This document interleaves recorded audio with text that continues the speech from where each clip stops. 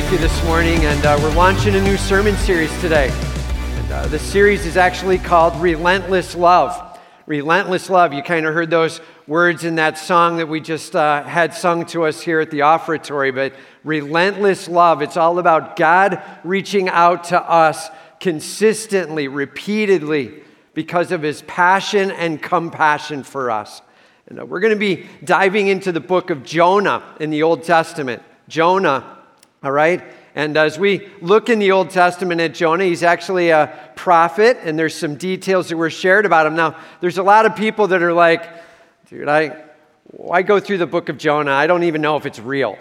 Did you know that? Like, there's a lot of people that are like, I don't know, I question whether something... There's a lot of really wild things that happen in that book. Is it true? I'm not sure I believe it. And just so we're clear, like 2 Kings chapter 14 actually talks about Jonah the prophet, the son of Amittai. He's referred to in 2 Kings. Jesus actually talks about him in Matthew chapter 12, 39 to 41. He says, hey, just so we're clear, there's the sign of Jonah. And he talks about who Jonah is and what Jonah meant there and how that applies even into the life of Jesus. And man, I'm just telling you, very credible witnesses speaking to the reality of Jonah and the truthfulness of this book. And so as we dive into this book, really you have kind of two choices. As you're seeing things happen that seem like really big, right? We have one of two responses. We're like, come on. Really, that? Right? That's one response. Or here's the other one. You're kidding me. Even that? Like, that's the challenge we have. And there's a lot of people, like somehow their God is too small in their mind and they just don't want to look at giant miracle work and God doing a huge thing in our lives. But we serve the risen Savior and the God who can do anything. And all of God's people said, amen. It's a huge deal. So as we dive into the book of Jonah, good for us to be starting to say, God, show me your bigness. I'm ready to see it. May I be blown away with you. Now, as we dive in here, we're going to be looking at his relentless love, how he poured into some individuals and nations, how he brought them towards him, God's passion and mercy as he calls people towards him. But more than that, not just that he has a message of relentless love, but that he sends messengers. And that we have a chance to be a part of that, to be called into that, to hear that message and to share that message out into a needy world, all right? So Lord, help me to see your relentless love. Help me grasp that message with all I've got. And God, I'm ready also to hear what does it mean to be a messenger for you. You know, we talked a lot about sin in the last series here. We talked a lot about this boat taking on the water of the sea of selfishness. Man, are we going to see a lot about a boat and some water today, right? And so do me a favor, turn with me to Jonah chapter 1. Jonah chapter 1. It's in the Old Testament, towards the end of the Old Testament. And if you need to, feel free to use your table of contents at the front, right? You may not have been to this book in a while. Jonah, towards the end of the Old Testament there, as we dive in on learning a little bit more about his relentless love and how we can be a messenger of that relentless love. Point number 1, see the privilege of being able to share Jesus. See the privilege of being able to share Jesus. Man, if we're going to be a messenger of God, we've got to be able to grasp the privilege of who Jesus is and what it means to share him. Here we go, starting in Jonah chapter 1. It says, now the word of the Lord came to Jonah, the son of Amittai, saying, arise, go to Nineveh, that great city, and call out against it, for their evil has come up before me.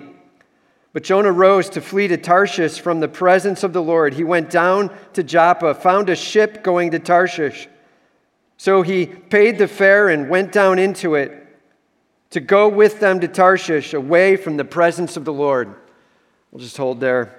It says, now the word of the Lord came to Jonah. Everybody say, that's a big deal. Right? The word of the Lord came to him. This isn't one of those moments where Jonah was like, I kind of feel like maybe I was thinking deeply and I was doing a little praying and I felt like maybe God was implying that I should, everybody say, not that. Like, this isn't that. In fact, he actually has quote from God in just a moment here, right? So this is a big moment. This is that moment where Jonah literally is hearing the voice of God, whether audible or somehow inside his soul, doesn't say, but so clear that he's able to quote what God is challenging him with, right? And I'll just do a little side statement. You've heard me say this repeatedly around here, but we have to be so careful with phrases like, God told me, right? And as we're beginning to pray through things and we're coming to some level of conviction, it's not wrong to say it that way. I was praying through things and I was coming to some level of conviction, right? When we start using phrases like, God told me, you better be able to put quotes on it. You know what I'm saying? That's a really big deal. And this is a very unique moment with Jonah and God. And he's got this special word from the Lord. And Jonah, it says, the son of Amittai. He's the prophet here, probably dated because of 2 Kings and where it lands, probably somewhere in that 750 to 800 BC, all right? Probably about 800 years before the time of Christ, something like that, all right? That's where Jonah was at. And it says, arise, go to Nineveh. This is a quote of what God had to say to him, what the Lord had to say. Arise, go to Nineveh. Now, Nineveh is the capital of Assyria, right? Nineveh is this place where there is a lot of depravity. It's horrible. Like, they're vicious, they are mean, they are ruthless. When they take over and dominate a nation, they end up doing unspeakable things to the people, to their wives, to their kids. It's horrible what goes on. The Assyrian nation is nasty. And God's like, hey, here's the plan. Get up and go to Nineveh. Now, just so we're clear, Jonah's kind of like on the Mediterranean Sea. Picture like Mediterranean Sea over here. He's kind of on the Mediterranean up in Israel, about 550 miles up and over, kind of in the area of Iraq. That's where he's sending them. 550 miles by foot. This is like, get ready for a month-long travel of 20 miles a day walking. Go up and over to Nineveh. We've got a message to send to them. So he's like, here's the deal, Jonah. Here's what I want you to do. It's a really long walk, all right? It's going to be long. And then I'm sending you to a really nasty group of people. Doesn't this sound awesome? Right? Jonah's got to be like, you're kidding me. That's the request. And go to Nineveh, he says, that great city. I mean, it was huge. It was really, they believe, probably only smaller than Babylon at that time. Probably the only city bigger was Babylon. Just massive and spreading. And like I said, the capital of Assyria over the course of time. That great city. The word here, great, it's actually used 9 or 10 times throughout Jonah. We're going to see the word great pop up over and over again. Watch for it. He's making a statement when he's using the word great. And here he says that great city. So he's like, there's a nation of people. There's this massive collection of people. And I'm going to move in this huge city. And we're going to see a great work of God in this great city. He says, go to Nineveh, that great city, and call out against it. Remember who they are, right? And Jonah's like, right, he hears the words, go to Nineveh. He's like, you're kidding me. The ruthless people who kill people, they abuse people, they're horrible to people. I want you to go there and call out against them. Oh, that'll go well, right? I'm thinking that's a great plan. I'm just going to walk in and start telling everybody I meet they're wrong, and let's see how long I live, right? I want you to call out against them, for their evil has come up before me. Jonah's like, do you think? No kidding, the evil has come up before you. For sure it has. It's come up before me, and I don't know everything. These guys are horrible, and I want you to go to that great city. I want you to speak out against it. It says, but. So God gives him a command, and the next statement that's written is a contradiction, right? And, hey, Jonah, here's what I want you to do. Get up and go. But Jonah rose to flee to Tarshish from the presence of the Lord. Now, we have to grasp this. Jonah's sitting on the Mediterranean. It's about 550-mile walk over this way, right? Headed east to go over to Nineveh. He flees to Tarshish. That is literally 2,500 miles this way. Spain is pretty much what they're thinking. He's like, you want me to go over there? Yeah, okay. I hear you. I'm going this way. 2,500 miles away by boat. That's his plan. His plan is maybe I can geographically remove myself from the presence of the Lord, right? I'm going to get out of here and see if I can get, he says literally, going to Tarshish from the presence of the Lord. Everybody say that's a bad plan, right? God who is present everywhere. And Jonah's like, I don't know, maybe not in Tarshish. I'm out of here. And he's going to go 5 times further the other way. And let's see what happens. And he's trying to get there, get away from the presence of the Lord. It says he went down to Joppa. He found a ship going to Tarshish. So he paid the fare and he went down into it to go with them to Tarshish, away from the presence of the Lord. Man, don't miss this. This is a man of God. This is a prophet. God speaking to him very specifically and giving him very clear call out of what he wanted him to do. And this prophet, man of God, says, no, thank you, and heads the other direction. How often we miss what God is doing and we start headed our own way or going after our own thing. Man, seeing what God is calling us to is so important. You know, this past week, we went out to dinner. The elders were out to dinner, and we went out to chat and collect our thoughts together and just enjoy a dinner out. And then we came back here and had our elder meeting. And while we were out to dinner, we had to order. And the area where we were at was a little bit dark. Have you ever been in one of those places where they give you something where you have to read? I don't know if they know this, but it takes a little light to read, right? They give you the menu, and then it's completely black, and you're like, I have no idea. What, right? Like, what in the world? And I want to blame it on the light. The reality is it's probably a little bit of age, too. So then there's some point where I'm like having to, that's it. I pull out my phone. I'm having to like turn on the phone. I'm trying to light it up. That's not working. Have you ever had to do this where you turn on the camera and you're like zooming the camera in? So have you ever had to do that? You're like starting to read it with the camera on. I'm like, I have to look ancient of days. I can't. I'm trying to figure out what's going on. I have no idea how this thing is even laid out, right? And then it says, like, you have a choice of sides. You're like, where are the sides? Now you're looking all over the thing, right? Have you ever had that moment of hunting? I'm telling you, it makes a world of difference when you can actually see. And it changes it all.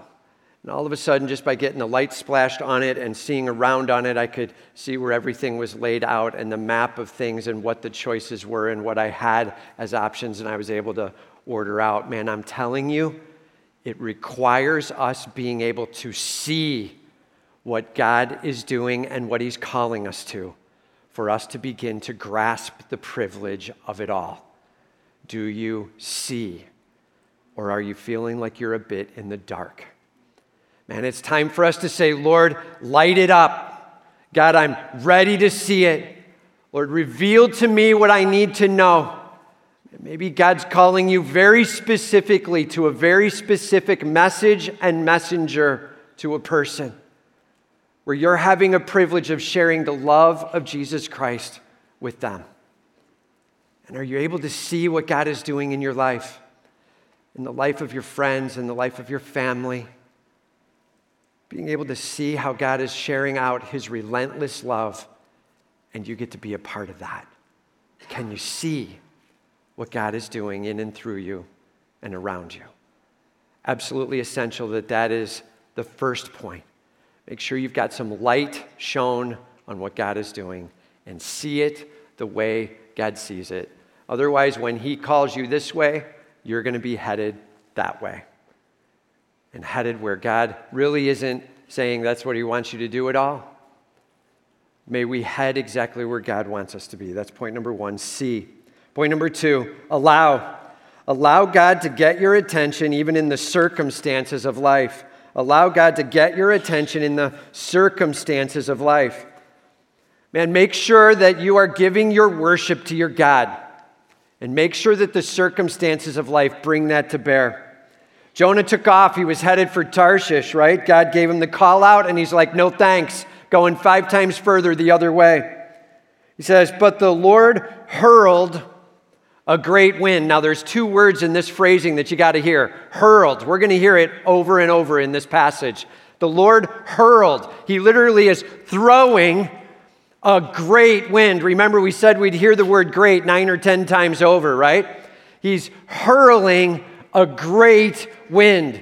If you have any question of what this great wind is like, just go out in our parking lot. Right? Is that crazy? There was a moment where I literally almost got blown into the parking guy.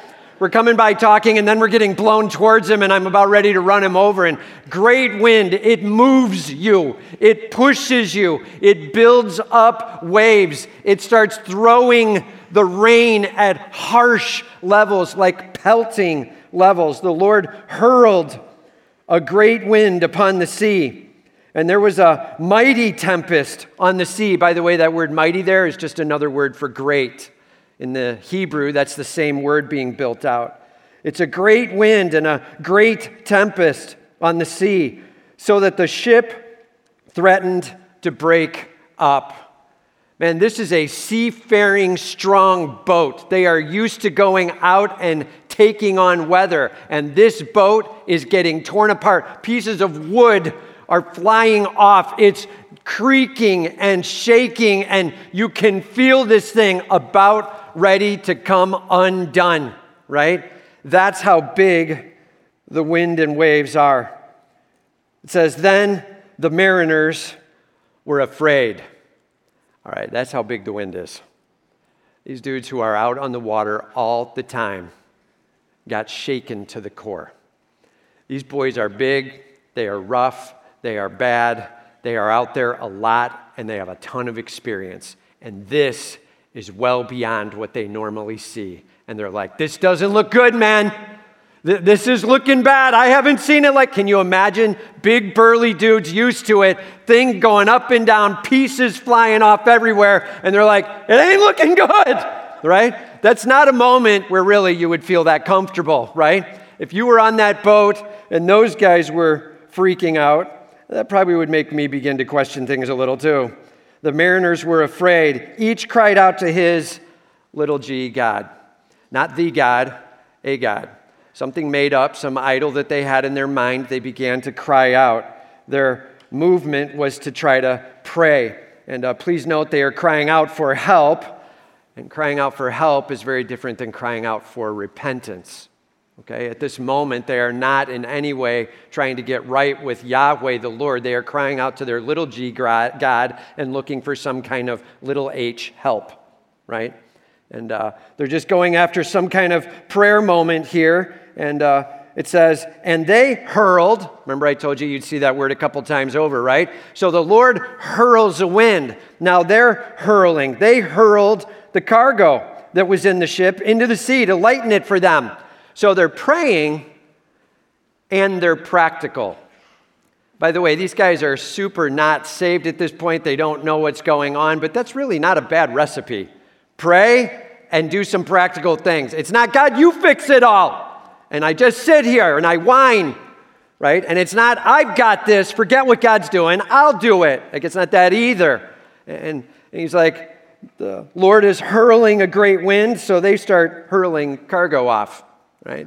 And so as the hurling is coming at them, they're hurling the little things out, trying to keep this boat afloat. They were trying to lighten it. But Jonah had gone down into the inner part of the ship and had lain down and was fast asleep.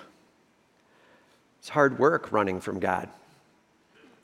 I'm telling you, he has been exhausted spiritually. He is exhausted emotionally. He is exhausted physically.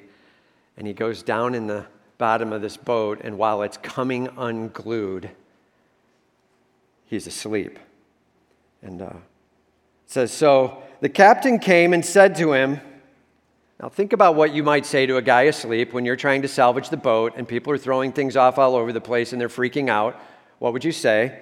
The captain comes and says to him, "What do you mean, you sleeper?"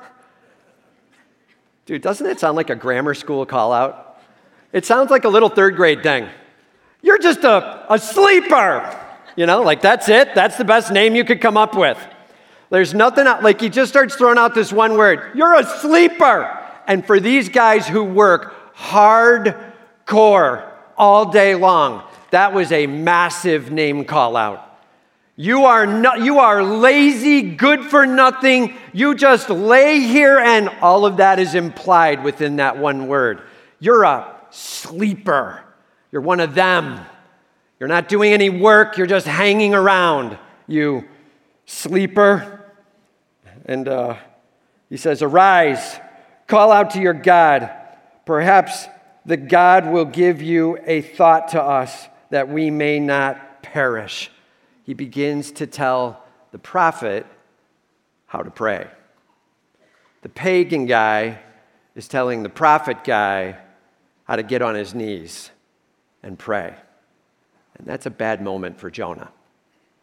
He's completely missing it. He's decided to run from God, and because he's on the run from God, he's really not warming up and getting close to God in the midst of his circumstances. And God ends up using a pagan, burly sailor dude to be like, "That's it, Mr. Sleeper Man. Get up, get on your knees, and get in this thing with us. Here we go. Start your praying." And he says, "Maybe we will not perish." When a pagan calls out a prophet, things are bad, right? And that's what we have going on here so far. It says, "They said to one another, 'Come, let us cast lots, that we may know on whose account this evil has come upon us.' So they cast lots, and the lot fell on Jonah." Please hear me, man. In the middle of this story is a sovereign God. A God who knows all. And he knows everything he's planning to do. He's like, "I'm going to work with this nation over here. I need you to come over here." Jonah's like, "No thanks." He's headed the other direction. God's like, "Hang on, I got a plan for that." Giant wind is coming, in charge of the wind, throwing it down, right? Everything starts to turn upside down. These burly dudes are really freaking out. And so they're like, "Let's go to lots and see what happens with it." So as the lots are being cast, the sovereign God of the universe even works within the lots and has it show that Jonah is the one they need to be talking to. The lots come up as pointing to Jonah. They said to him, "Tell us, on whose account this evil has come upon us? What is your occupation? Where do you come from? What is your country? Of what people are you?" Can you hear him? And you got to say that about as fast as you possibly can and with as much accusation as you possibly can. They're like, "What in the world is going on? And where are you from? And who are your people? And what did you do? And what's happening around? What is your occupation, man? What in the world is happening with this?" As the waves are pouring over the top and as the boat is continuing to get torn apart, and the screaming that they would have had to do just for him to hear over the top of the waves and the storm, as they end up throwing the accusation down, "Dude, it's come to you. Now what's going on?" He said to them, "I am a Hebrew, and I fear the Lord, the God of heaven, who made the sea and the dry land." He gave them an answer to part of their questions, and then he figured the rest didn't matter. He's like, "Let me answer you on this. I'm a Hebrew." So he told them the nation he's coming from. "I'm of the Jewish nation." Right? They just took off from Israel there, Joppa. They just took off to get ready to go on this trip. They know what he's talking about. "I'm a Hebrew." And they've heard the stories. He says, "I fear the Lord," capital L, capital O, capital R, capital D. "I fear Yahweh. I fear the God who has a personal name, and I know him personally." This God, he is personal. I fear the Lord, the God of heaven. This God has position. He sits in the heavens. He is in charge of everything. He is the God of heaven. Yes, he He is personal. And yes, he has position. But more than that, who made the sea and the dry land. And he has power. And the thing that's wigging you out right now, this wind and these waves, he's in charge of it. That's my God. That's who I serve. I fear the Lord, the God of heaven, who made the sea and the dry land. I serve the God who is personal, who has position, and he has power. Then the men were exceedingly afraid. I love that moment. These men are afraid when they're looking at the waves and the wind. But when they start to find out there's a God behind the waves and the wind and these things have purpose, now they are exceedingly afraid. Their fear is beginning to shift what it's on. They're still worrying about their life, but they're beginning to see God behind it all. And they are exceedingly afraid. It says that as he was worrying and concerning them, it says, "What is it that you have done?" For the men knew he was fleeing from the presence of the Lord because he had told them. How did that conversation go? Right? I can't even imagine how that, he comes down to Joppa, he comes over, he's like, "Hey, are you guys going to Tarshish?" They're like, "Yeah, we are." He's like, "Good, I've always wanted to go there." "Really? Why'd you want to go to Tarshish?" And he's like, "Well, actually, it's a long story." "Oh, okay, whatever." And they start to walk away, and he's like, "No, really, I'll tell you the story." He climbs on the boat, and he starts to walk with them. "I was actually told to go over to Assyria." You know them. They're like, "Yeah, those are bad dudes." "Yeah, I was told to go over there. I was told to actually challenge them." "No way, not doing that. So I'm running from the Lord." "Yeah, okay. Why don't you just sit down right over there?" You know? Like, I can't even imagine how that conversation goes as these guys are boating guys. Major mariners. Big time. And he's beginning to tell them about some God he's running from. But God has a plan. He knows exactly what he's doing. And as they're sharing this out with one another, it's amazing to see how it begins to move the men, right? The circumstances of our life can so change where we focus our attention. You know, you think of these waves, you think of the storm, you fast forward from where they were some 800 years to the time of Christ. You get to Mark chapter 4, and Christ is on the water with the disciples. He is actually with them. They have done some ministry. They decide to climb in the boat. Now, this is a different water, right? Jonah is actually in the Mediterranean, headed out, and Jesus is on the Sea of Galilee, separated apart. But Jesus on the Sea of Galilee. And as he's climbing into that boat with the disciples that night, they said, "Let's go to the other side." And they're starting to head across. They're doing the rowing across. It's not very far across, a couple miles across. You can see the other side in the Sea of Galilee.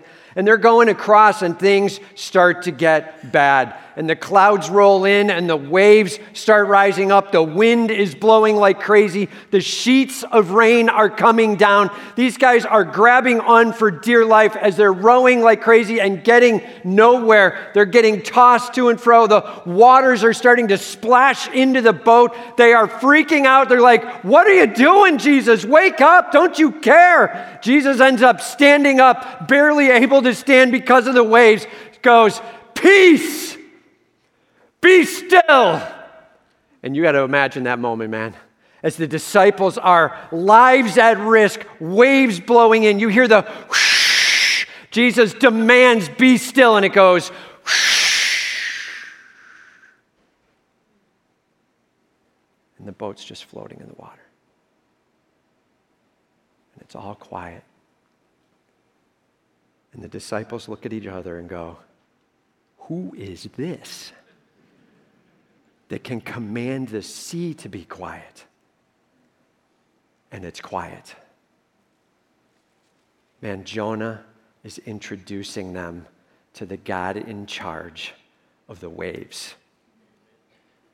Hear me. When we are in the middle of a circumstance, it needs to drive us to our knees where we are crying out, "Who is this?" instead of the whining. Circumstances, man, it is so easy for us to be whiners instead of worshipers, right? May the circumstances of our life drive us to worship. That means that when it's getting bad, the first thing we do is not start evaluating how it's going to affect me. We're starting to say, God, where are you at in this? What do you want done in this? I'm looking for your hand in this. Lord, I'm longing for you to get the glory in this. What do you want, God? You. May we be worshipers, not whiners in the midst of our circumstance. And all of God's people said, that's an art. It's going to take some time. It's going to take some learning and some skill along the way. But Lord, in the middle of the storm, may I see you as the God in charge of it. And I'm coming to you on my knees. Make sure that the circumstances of life draw you to him, not cause you to run away from him. God does an amazing work as we worship him in the midst. All right? Point number 3. Humble yourself under the mighty hand of God. Humble yourself under the mighty hand of God. If we see what God is doing, if we allow the circumstances to drive us to our knees before him, Lord, may we now be humbled before you. It says, then they said to Jonah, what shall we do to you that the sea may quiet down for us? Now let me just say that a little differently with a little more emphasis on 2 words. Ready? What may we do to you that the sea may quiet down for us? Are you hearing it? They're like, dude, this God who you say has massive personal nature, he has high position and awesome power, he's kind of upset with you, man. And I don't know if you're noticing, but this isn't going well. So what happens to you so that we're good?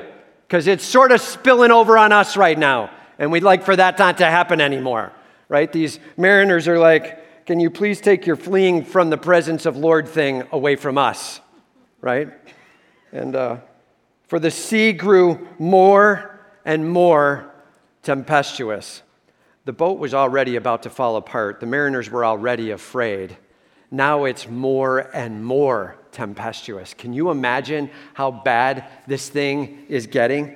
This is getting to look a lot like The Deadliest Catch. You know what I'm talking about? You see these commercials where the boat's going straight up in the air. Guys are like attaching themselves to things so they can hold on, and they're throwing things out to try to catch lobster. Are you kidding? It looks to me like it's time to go in. Just me. But I'd be like, hey, can we call it now? You know? These guys are just continuing to go after it. These guys are out in the middle of it, and it is getting more and more, deeper and deeper, heavier and heavier waves. The sea grew more and more tempestuous. Jonah said to them, pick me up and hurl me into the sea. The Lord hurls the wind. The men hurl the cargo. Jonah tells them to hurl him. He says, it's me God wants. Go ahead and hurl me in. Then the sea will quiet down for you. Now, at this point, Jonah is completely thinking God is trying to take my life for my rebellion against. I guess it has to be done. And he's mistaken in that. God has very different plans in what he's trying to do. But Jonah says, take me and throw me in the sea. For I know that it is because of me that this great tempest has come upon you. Nevertheless, the men rowed hard to get back to dry land. Why? Because they just talked to a man of God who said that God is upset with him. And they're like, what do we do? And he's like, here's the plan. Just throw me in and kill me. And they're like, let me get this straight. There's a God who's so massive that he can throw a wind anytime he wants and wreck this whole place. And we're supposed to take the guy who represents him and kill him. I don't think I want to stand that way with that God. I'm thinking no. I'm thinking we're not going that way. I'm rowing the boat instead. Thanks for the tip. I'm out. And they start rowing the boat and ignoring the prophet of God. They're like, no thanks. It then says that as they rowed, they could not go, for the sea grew more and more tempestuous against them. First it was bad, they were afraid. Then it was more and more tempestuous. Now it's more and more above the more and more. You know what I'm saying? It's ready to tear the thing apart. Therefore. And when we see the therefore, we say, kind of obvious what it's there for, right?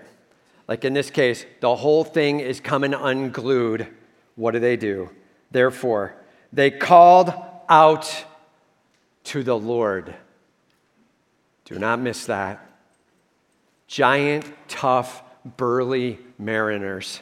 And the circumstances and God moving in that place have shown him his power and authority into their life. And they are now calling out to the Lord. Capital L, capital O, capital R, capital D. They have now cried out to Yahweh. They called out to the Lord. And they said, "O Lord, let us not perish for this man's life, and lay not on us innocent blood, for you, O Lord, have done as it pleased you." They're like, all right, we're getting ready to chuck him in, God. Please don't hold us accountable for his death. Please, we know he's your guy. And really, it seems like it's your setup. And we're trying to follow what he's saying, and it doesn't seem to be getting any better. We've tried to do everything we could, God. So here we go. Please, Lord, know that we've tried to do as you've pleased, and you have done as you pleased. So they picked up Jonah and they hurled him into the sea. Can you imagine that moment? As the boat's doing this, and the waves and the wind are blowing, and you're getting pelted with rain, and it feels like knives, and you grab this guy, and you're like, 1, 2, 3. And this guy goes up over the edge, and it's whoosh, and you're like, I can't believe we just did this. And he hits the water, whoosh, and all of a sudden, whoosh, and the boat's just floating. Can you imagine that moment? And you're those guys, and you just got brought to your knees calling out to the Lord saying, please, God, be careful with us. And you did what you were told to do. And as soon as that man touches the water, it says, and the sea ceased from its raging. Done. Man, we serve the God who is personal. We serve the God of position, the God of heaven. And we serve the God who has power. And all of God's people said. And in the midst of this storm raging, coming down, it says, then the men feared the Lord. Their fear is shifted off of the sea that might take their life, and they've placed it on the God in charge of the sea. The men now feared the Lord exceedingly, and they offered a sacrifice to the Lord, and they made vows. Dude, these guys trusted in God Almighty. These guys got saved on a boat. And we got to grasp this. God's like, all right, I need you to go to Nineveh. We're going to save that time. I need you to go over there and make some statement to them. And he's like, no, thanks. I'm going this way. Do you think that God knew that Jonah was going to say no, thanks? Answer? Yeah. So here's what we're doing. Jonah's like, no, thanks. The angels are like, can you believe it? God's like, yeah, I got it. Right? He starts to go the other way. They get on a boat. Where are they headed? God's like, they're headed for Tarshish. Why would they do that? He thinks he's got it in hand. I've got him in hand. Hang on. And as they get out in the middle, he brings this huge wind, wave, tempest to show who he is in the circumstances. And in that moment, he saves these men on this boat. Part of the trip to Nineveh was saving the guys on the boat. God has a plan. And all of God's people said, huge deal. It says, they offered a sacrifice to the Lord and they made vows. Man, God has amazing things he is doing in this world. And some of them are massive in nature. And some of them are at the individual level as he works person by person with us. God has a plan. Man, as we take each step in each day of our life, Lord, where would you like me to go? Lord, what words would you like me to say? God, may you get all the glory. Don't let the circumstances turn you into a whiner. May they put you on your knees, worshiping your God, saying, who, Lord, and where, Lord? May you get all the glory. I'm telling you, if we begin to fight in this world as believers who believe this, we serve a personal God who is amazing to know. He has a position of authority that you would not believe. He is the God of heaven. And he is in charge of all creation. He is the God of the land and the sea. That's my King. And I worship him with all I've got. Lord, no matter what circumstances come, I'm ready to stand for you. And all of God's people said, all right, let's just do this. Let's just take a few moments here and consider what God might be calling us to and who God might be calling us to. Just right where you are right now. And are there a couple of names that maybe God is beginning to stir you with? Maybe it's a friend or a family member. Maybe it's a coworker. Maybe it's a neighbor where you've been sharing and interacting along the way. But it's time to say, Lord, I want to get really serious about being available to share. It's about God getting a hold of their hearts. God did all the work in this story. Jonah did nothing but take a stand for who God is. That's it. Who? Who might those couple of people be? So let's just take a moment right now, seriously reflective, even prayerfully reflective. Lord, who? Is there somebody that you would ask me to share with? Just get real with your God right now, taking a moment or two to reflect for a couple of names.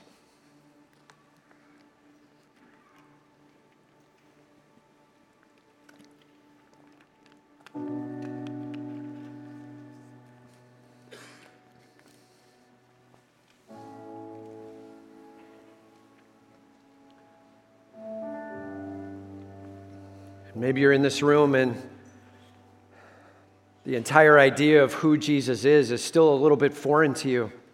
And maybe the name you're to come up with right now is yours. And it's time to say, Lord God, I'm ready to respond to you. Scripture's super clear that if we believe that Jesus Christ is risen from the dead, please hear that, believe he is risen from the dead. Please note what it does not say. Believe that he died on the cross.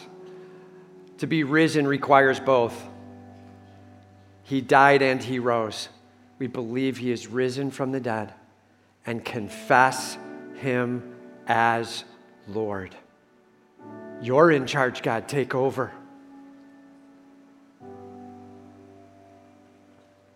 And have you ever done that before? Have you ever locked that down? Literally praying it out, crying out to the Lord like these men did here and saying, Lord God, you're in charge. Please take over.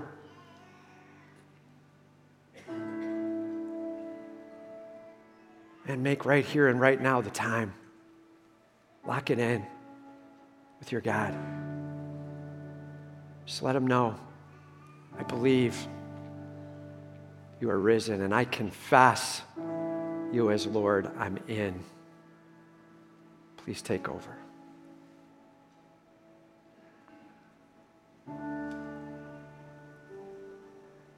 Just take this time, get yourself right with your God, and Lord, who? Who might I share that simple message with? Who?